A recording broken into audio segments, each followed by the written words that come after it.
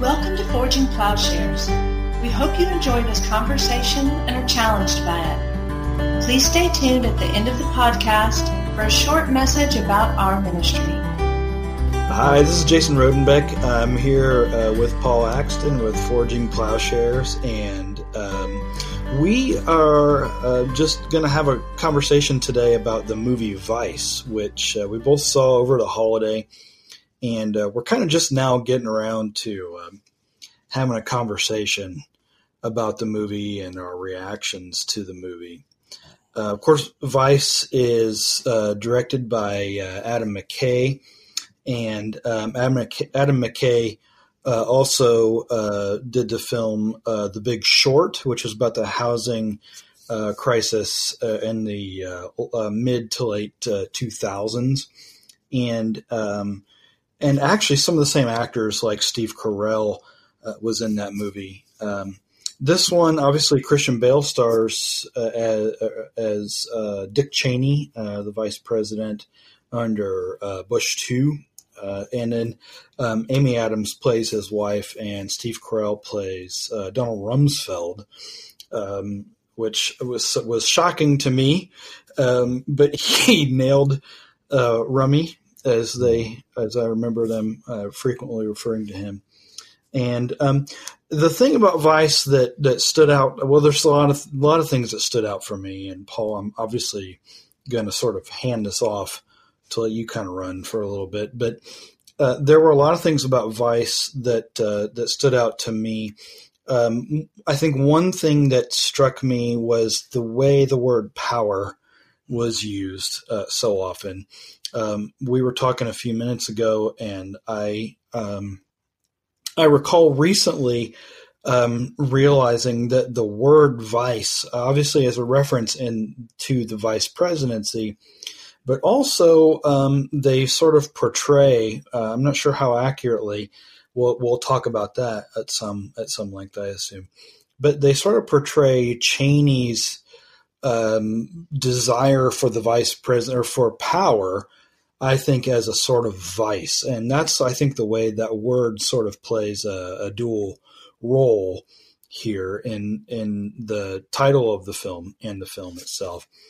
The story obviously is how Dick Cheney is a guy who at the beginning of his life, they show him sort of working in a sort of dead-end job as a lineman, out in the desert, running a phone line or electric line, and somehow works his way into the vice presidency. And it doesn't, I think, portray Cheney in a very positive light. It's at least.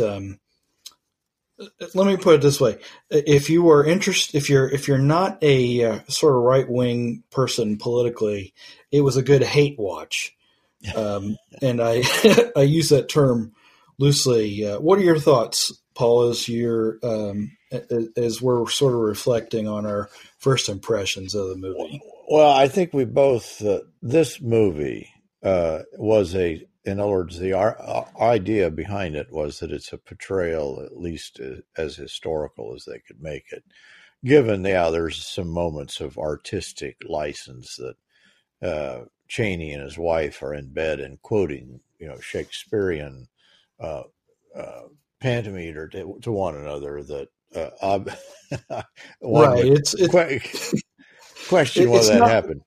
It's not likely but obviously that's those kinds of moments, and that's kind of common for McKay, who in The Big Short breaks the fourth wall fairly frequently, and has the character sort of turn to look at the camera and start talking directly to the viewer, and that happens in Vice. But there are several moments, I think, when Cheney they show Cheney laughing when he has this conversation with Bush II, when he's trying to convince him to run with him as vice president.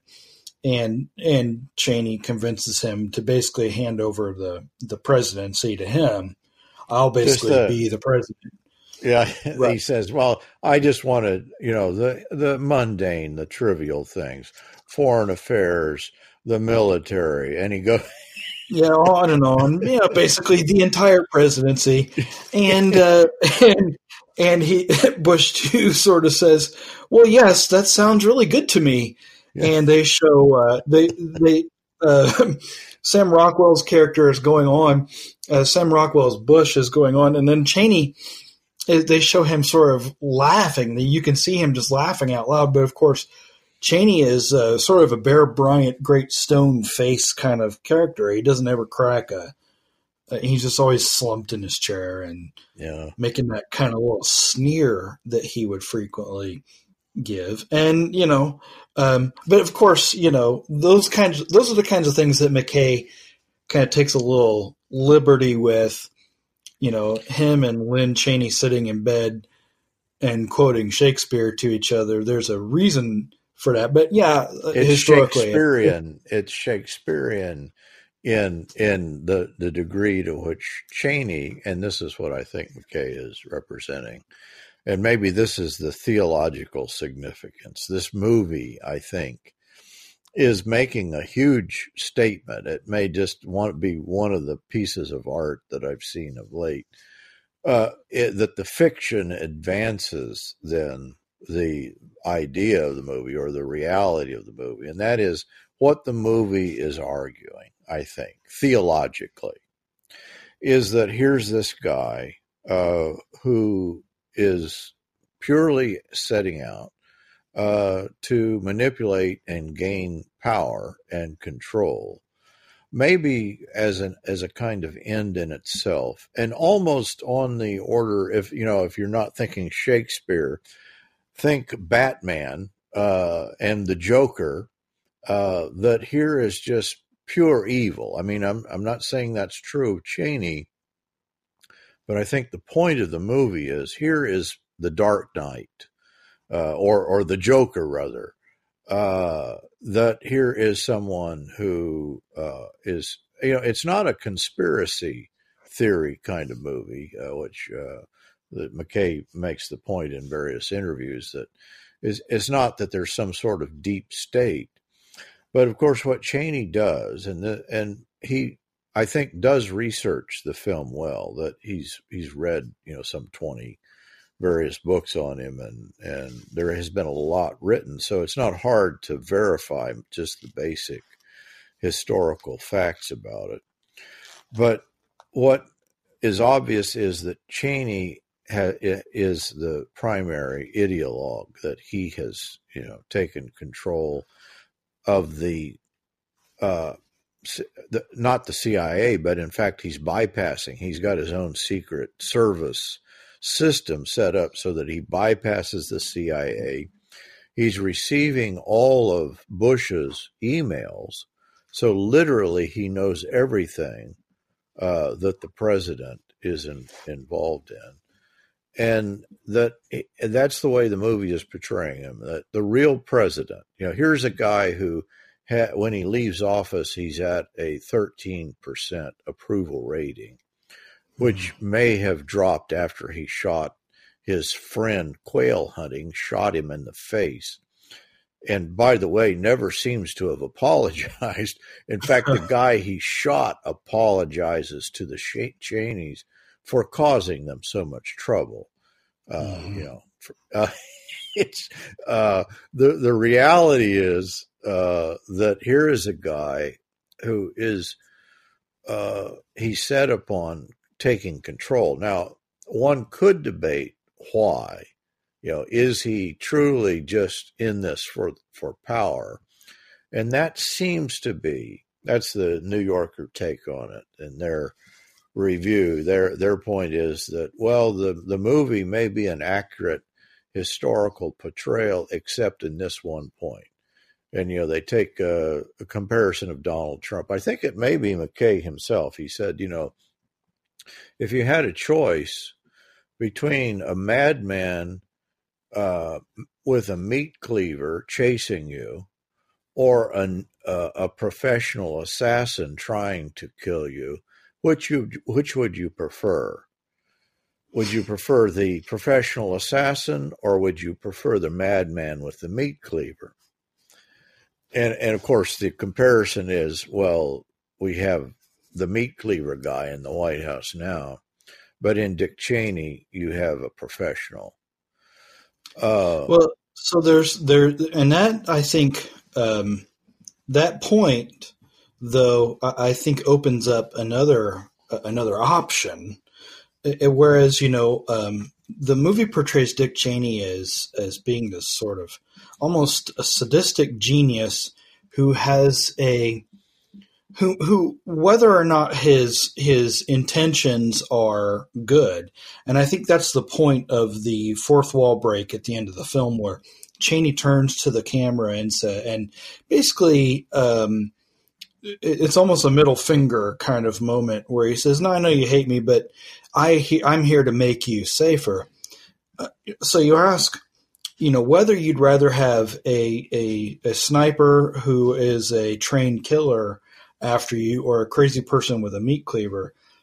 The third question is, would you rather have a crazy person who's been trained and given the tools of a sniper? Because I think that's really part of the point of the film, is the way it sets up the idea of, and we had the terminology just a few minutes ago, the way it sets up the sort of doctrine about the executive power of the presidency. And that really is part of what's sort of unitary executive theory is, kind of what's being referred to today as Donald Trump has is. I don't know a good way to finish that thought. As a lot of the things that Donald Trump is trying to do, there are people that are trying to use that doctrine that I think was legitimized by Cheney, that they're trying to use that. And Cheney is advancing the power of the presidency that he, it's interesting. Cheney is working with Bush Sr. and is really the force behind the original Iraqi war. And of course, what Cheney wanted to do, even with Bush Sr., was to go in just through executive power and stop Saddam Hussein from, getting him out of Kuwait. And Bush Sr., whatever you might think of him, at least he did not agree to that. That he did get congressional approval, that there was, international approval in removing Saddam Hussein from Kuwait. And of course, the Bush's point is that if they had gone in and defeated Hussein, that at that point, that the Middle East depended on this guy. And whatever you thought of Saddam Hussein, what became obvious after his defeat and death is that the Middle East, that the whole region then falls into trouble. And of course, what Cheney does with Bush Jr. that he did not do with Bush Sr. succeeds.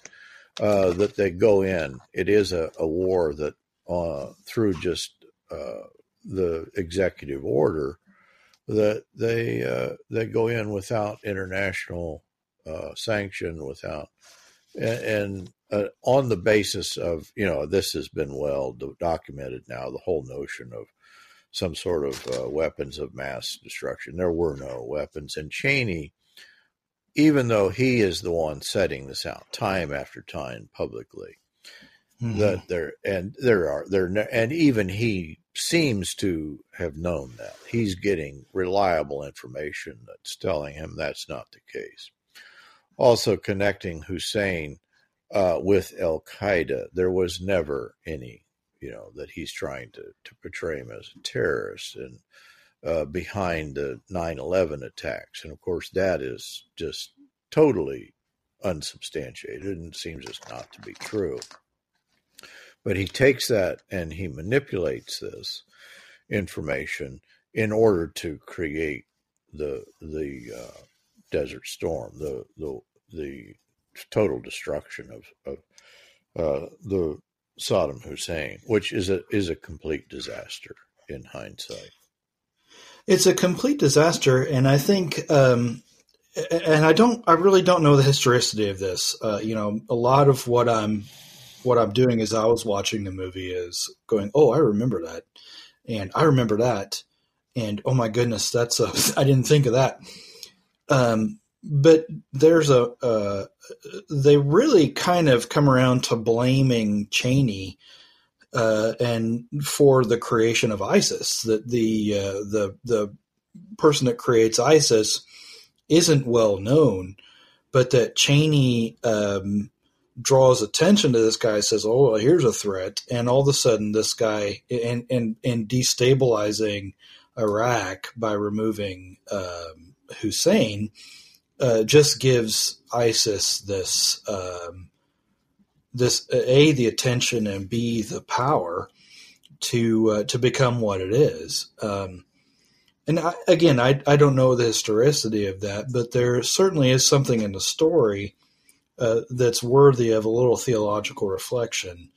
Before we go that direction, let me give you, this is just on the, have we captured Dick Cheney? Here is the Atlantic runs an article.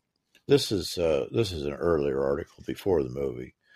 This is the conclusion to an article running down the various, Cheney adventures. Dick Cheney was a self-aggrandizing criminal who used his knowledge as a Washington insider to subvert both informed public debate about matters of war and peace and to manipulate presidential decision-making, sometimes in ways that angered even George W. Bush. And of course, Bush, in subsequent, to all this, he said, "Oh, he didn't decide anything." But of course, what is obvious is that Cheney's pulling the strings. Cheney's in on all of the.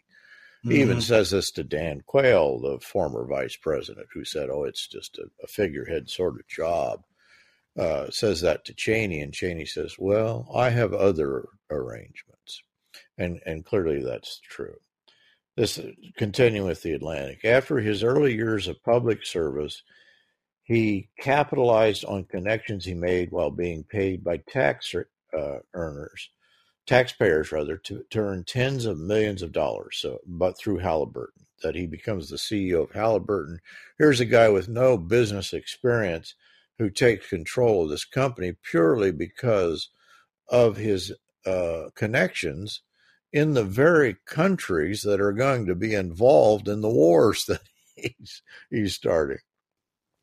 Right. While there, he did business with corrupt Arab autocrats, including some in countries that were enemies of the United States. Upon returning to government, and by the way, I think he got a $20 million severance package from Halliburton. He advanced a theory of the executive that is at odds with the intentions of the founders. That is, here is the notion of the unified power, that he's going to describe his own activity much in the way that Trump does. It's clearly criminal activity, or would have been, depending on what you... but he's saying, well, sort of like Trump, that if the president does it or somebody in the executive realm of power, then it's not a crime. And of course, this is the whole, that it's Cheney who gives us enhanced interrogation techniques, waterboarding.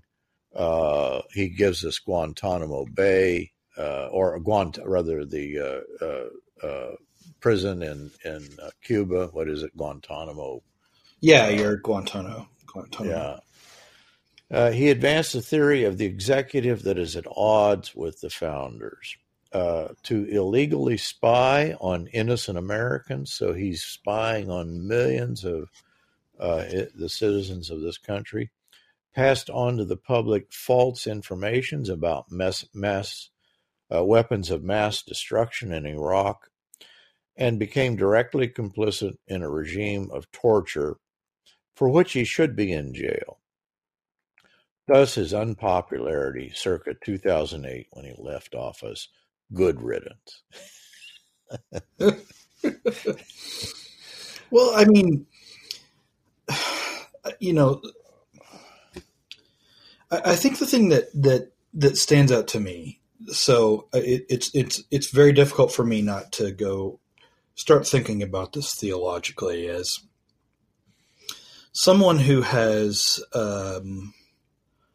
embraced the idea that our faith calls us to a different kind of life that rejects the pursuit of power because of the violence inherent in the pursuit of power.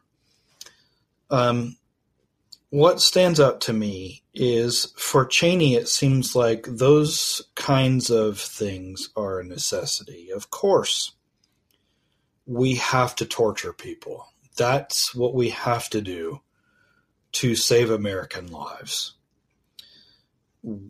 It's taken for granted. There isn't any moral question about that. Of course we do. Whether or not those people are guilty or innocent, it doesn't matter. And as I understand, there are people who have been tortured at Guantanamo who we don't know for sure whether, what side they were on. And there doesn't seem to be a lot of willingness from a lot of folks to ask that question. Or to say it another way, there seems to be a willingness to just ignore the kind of moral ambiguity, at least a sense of moral ambiguity about it. And that, that there are people there, and it is under Cheney, who literally have never been charged of anything, have no recourse to any kind of legal representation, simply because they've been arrested as combatants, and therefore all of the rights that would normally be accorded are suspended. It's Cheney who gives us that. And I guess there's still people there that remain uncharged, and it's unclear why they're there. And I don't think it's hard to make the stretch that reasoning is the same reasoning that allows us to say, okay, so these people are illegal based on where they come from, and that they come here trying to get a status of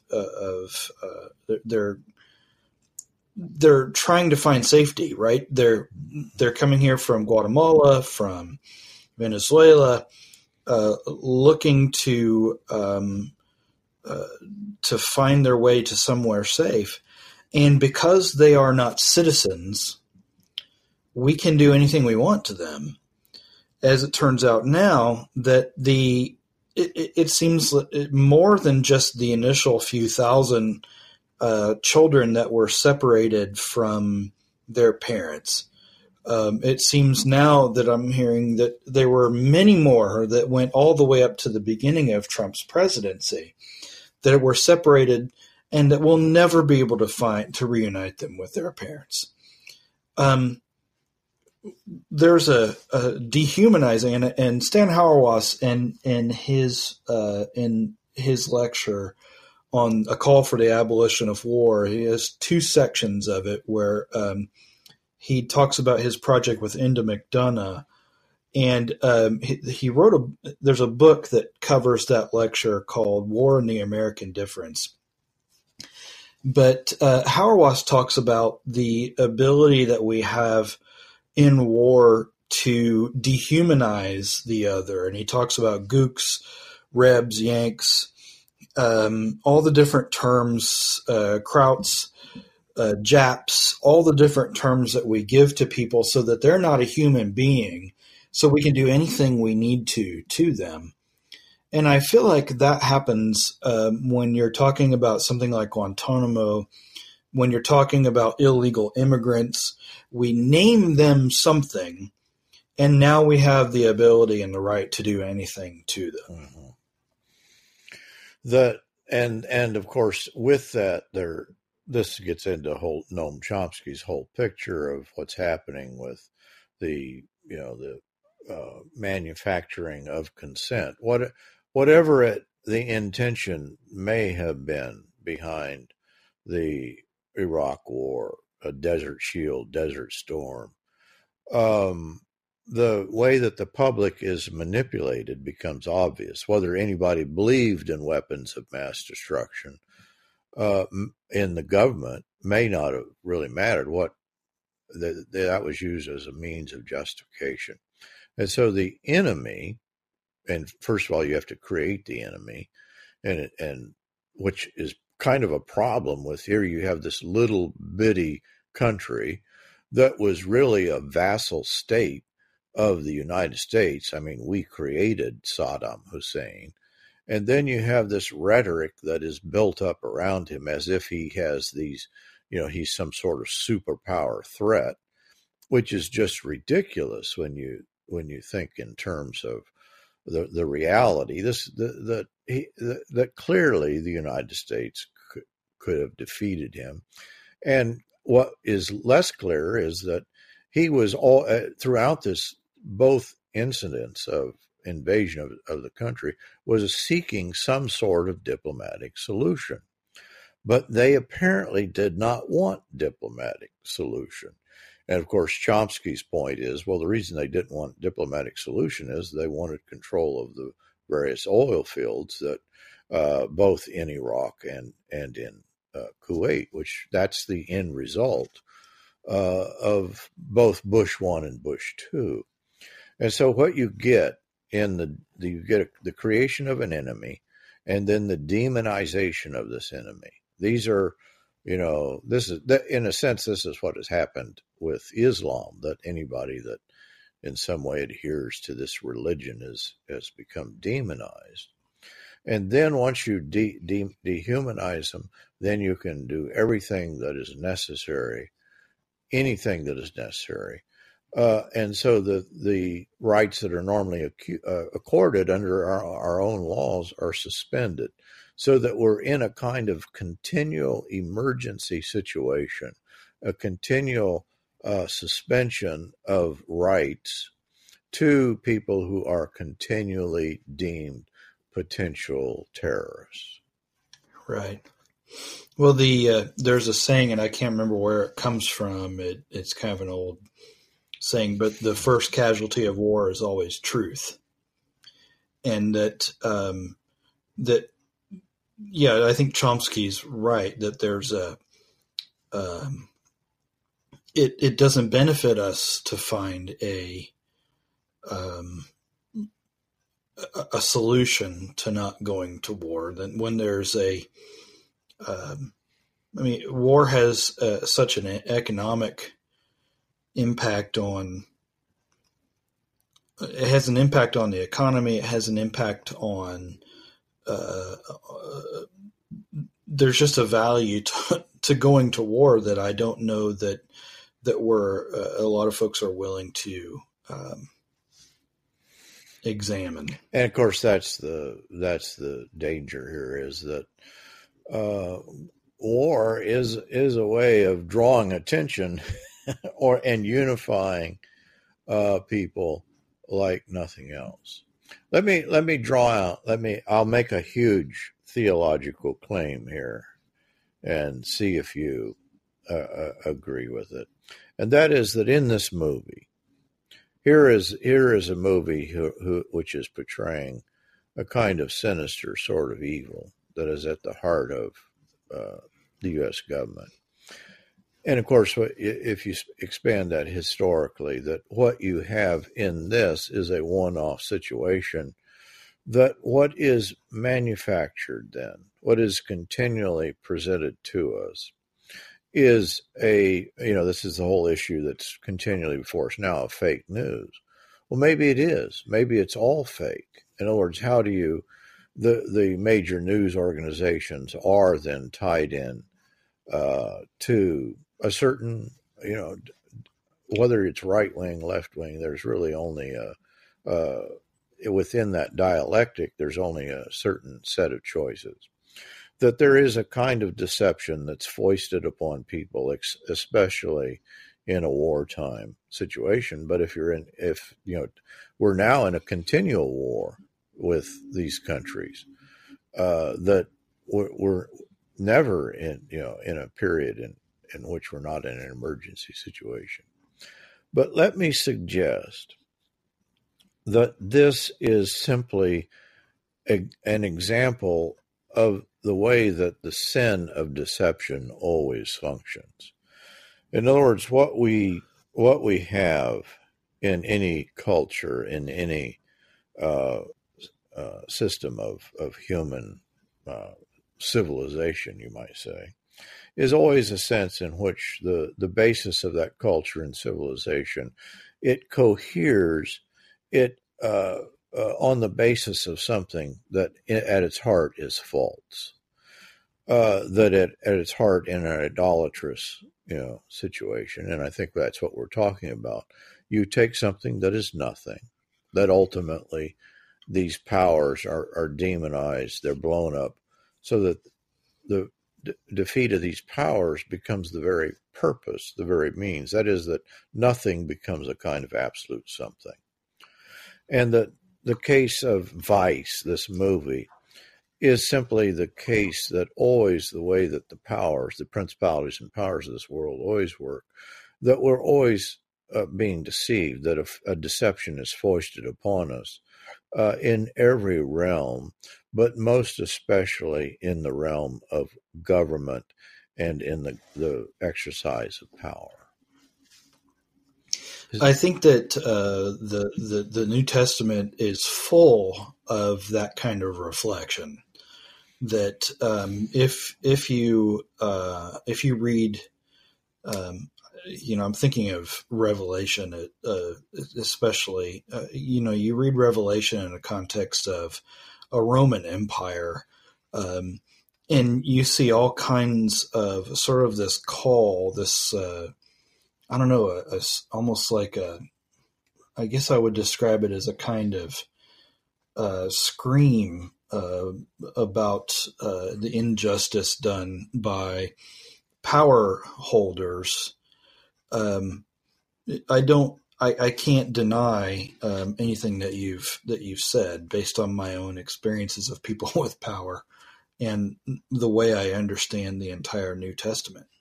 Well, if you're going to agree with that, let me step it up a point then. You've never been able to push me off quite that easily. So I'm almost always going yeah, whatever you think is probably right. So, and in this instance, Cheney, by the way, is a good Methodist. Bush, is also a Methodist. I think it was the only time, in fact, in which you had a president and vice president that were a part of the same church. Think of Bush Sr., his last days. Here's a man who's responsible, if you take his South American ventures and his various ventures in the Middle East, he's probably responsible for hundreds of thousands of deaths that he's manipulated. Right. And his good friend, of course, is James Baker. And Baker describes, his last scenes with, he's coming over to see the president as he's dying of old age. And of course, what they're talking about, Bush Sr. is saying, well, the one thing that I want is to go see Jesus, something like that, and Baker, they're both good Christian men, right? Baker says, well, that's all that's important, is that you're going to go see Jesus. That here is a man who may be responsible for hundreds of thousands, probably more deaths in his lifetime, that if you would take the criteria of the Nuremberg War Crimes Tribunal, there's no question that both Bushes would be accounted, they would be war criminals, good Christian war criminals, right?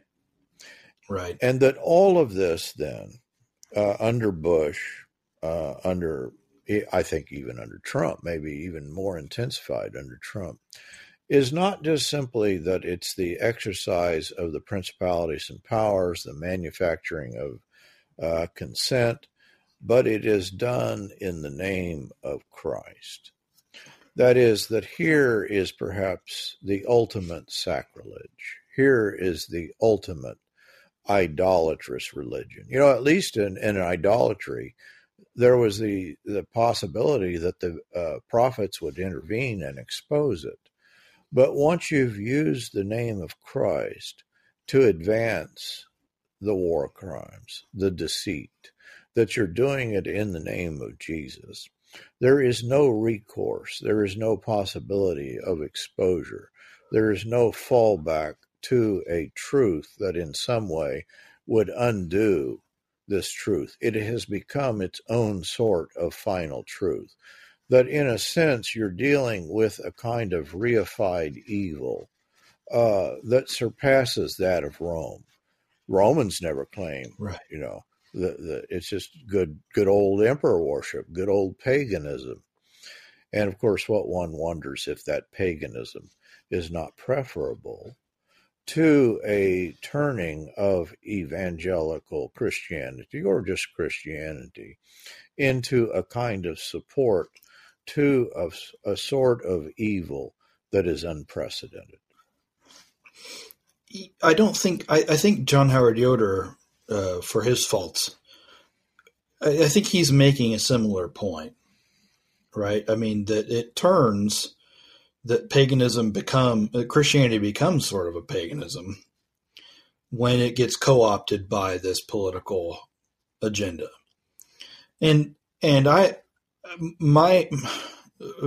and I are constantly seeing in recent experiences we've had that, like you said earlier, when you're talking about the fake news and all this, it isn't just the right wing that co-ops the religion, that the left wing, politically speaking, does as well. That once one thinks that one can go out and get power with which to do good, and I'm always, there's a part of me now because of you and your work that is always going back to re-understand Paul's claims in Romans about doing evil, the wrong-headedness of doing evil in order to accomplish good. And that really is a central idea of the problem of sin that's inherent in the gospel, that we don't do evil or do violence to accomplish good, that is part of the problem. And that, but that is, I think, a part of that's a part of the political world that we live in. Of course, we have to do these evil things in order to make the world safe for democracy, make America safe, save American lives, over and against somebody else's life. And yet what Jesus calls us to is to lay down our lives for each other, to even for the person that we claim to be our enemy. And this is something that I think liberal and conservative alike don't grasp, that we're called, the call of Jesus, again, throughout history, you can see the cross of Christ being co-opted to be put on swords and shields. But I think Greg Boyd is the one that first introduced me to this idea. You don't pick up the sword without putting down the cross. You can't carry them both. And the cross is a willingness to die for one's enemy rather than kill one's enemy. Which in the last several years for me has meant that I have to very cautiously understand what it means to engage with the culture politically. Because to do any kind of politics is to pick up the sword. That politics is sort of is tied to picking up the sword. That was a bit of a stream of consciousness kind of rambling. No, I think that it ties in, and maybe you get the picture at what is it, at the Air Force Academy? Is it in Colorado that the entire chapel is made of jet airplanes? It's in the formation, and then at the front of the chapel, there is a cross that's typically displayed. But when you go and look at the cross carefully, you realize that it's not actually a cross, but it's a sword. And of course, that's precisely what you're describing, is that Christianity is turned into a kind of weapon utilized then to justify the most extreme forms of violence, which seems to be the ultimate sacrilege, is that you're taking this faith. And I think where we're taking this is that a Christian faith that does not have peaceableness, that does not have nonviolence at its center, in some way cannot claim to be a follower of the Prince of Peace. That is integral to the entire movement of Christianity. It is the alternative. It is an alternative piece to the violence, the war, and even, you can picture this on a grand scale. What we're talking about in this talk is violence in captures. That's just the way that nations work, that they necessarily involve themselves in violence. And if you're going to call America a Christian country, or any kind of fusion of church and state, what that's necessarily going to have to do is to transform a religion of peace into a justification for violence. Now, I'd say that that's been mitigated somewhat. This is a slow development, that maybe Constantinianism is not simply the outworking of violent Christianity.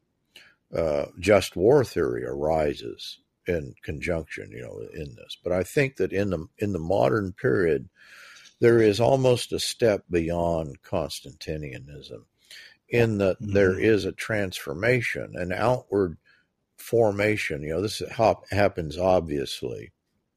I've written about this in my last blog, that in Germany, that you expunge the Jewishness, which, think about that, from the Bible. Well, what's left. Right. That you get rid of the Old Testament, obviously. You get rid of the major portions of the New Testament, and in a sense, you're remaking the religion in the image of the state.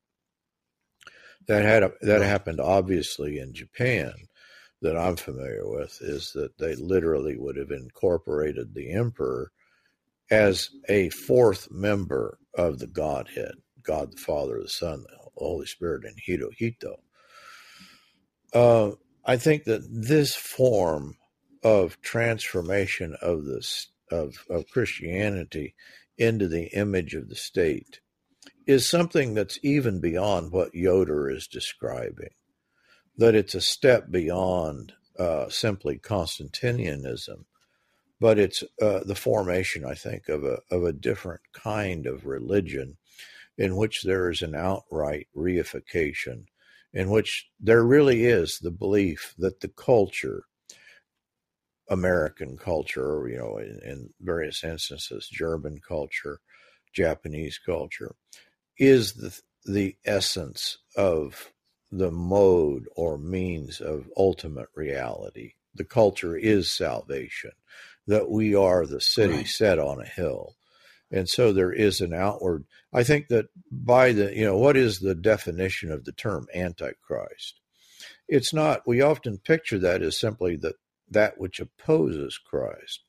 But I think what that misses, the Antichrist, especially as John is dealing with it, are people who are in the church. There are people who are claiming Christ, He says that anyone who does not say that Christ has come in the flesh is of the Antichrist. These are Christian teachers proclaiming the gospel, claiming Christ. And so the Antichrist is Christianity, the name Christianity, but it's Christianity gone bad. It's the Christ that is posed as an alternative to what the New Testament teaches. Forging Plowshares is a community dedicated to cultivating the peaceful kingdom by providing in-depth, transformative biblical and theological education and discipleship. If you have been moved by this podcast, please remember to share on social media. If you would like to know more about Forging Plowshares, would like to contact us with questions, want to ask about how you can get involved, or for more information about how you can support this ministry, please go to our website at forgingplowshares.org.